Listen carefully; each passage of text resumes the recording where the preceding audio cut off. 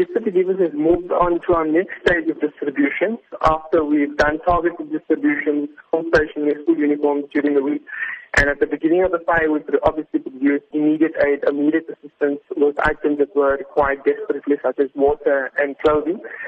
And now we've moved on to a more medium-term goal, which is distribution of food parcels, hygiene products, and detergent products. So these items are designed to last a month for families of 4 to 6 people, which includes staples of a diet such as maize, rice, cooking oil, and so on and so forth.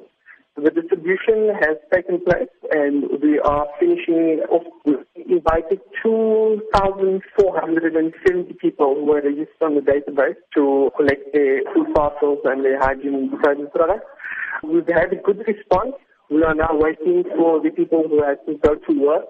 So there should be a few more hundred people coming in before the close of the day. As you mentioned, you're catering for 2,470 people. How were you able to accomplish that?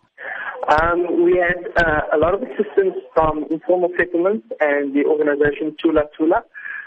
We were provided with the database of the names and the phone numbers, and they had an SMS sent out so that all the people who were on the database received the SMS to come and collect their items between a certain time period. We understand that the residents at some point were told to stop rebuilding in the same area. Are they now picking up their lives? Yes. So there's been some miscommunication and some misinformation between the various parties in Hout Bay.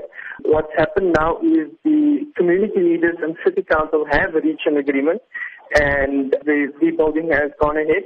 And the first area that will be rebuilt is called Madiba Square.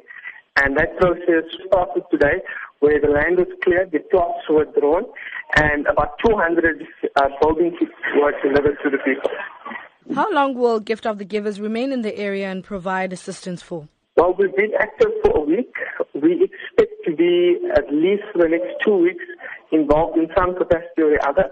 Our distributions will be, the scale will not be as large as today, but we will do more focused distributions that we can target niches in the community, such as mothers with children who require baby formula, or elderly people who require other assistance, such as wheelchairs or anything of that sort. So it will be targeted distributions from here on out, at least for the next 2 weeks. What would you say to those who have shown support in assisting the Hout Bay victims? We are very grateful to the community of Hout Bay and Cape Town for the generous outpouring of donations.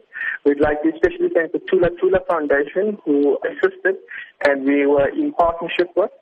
And we'd like to thank the City of Cape Town for their swift response and their decisive action in the matters at hand.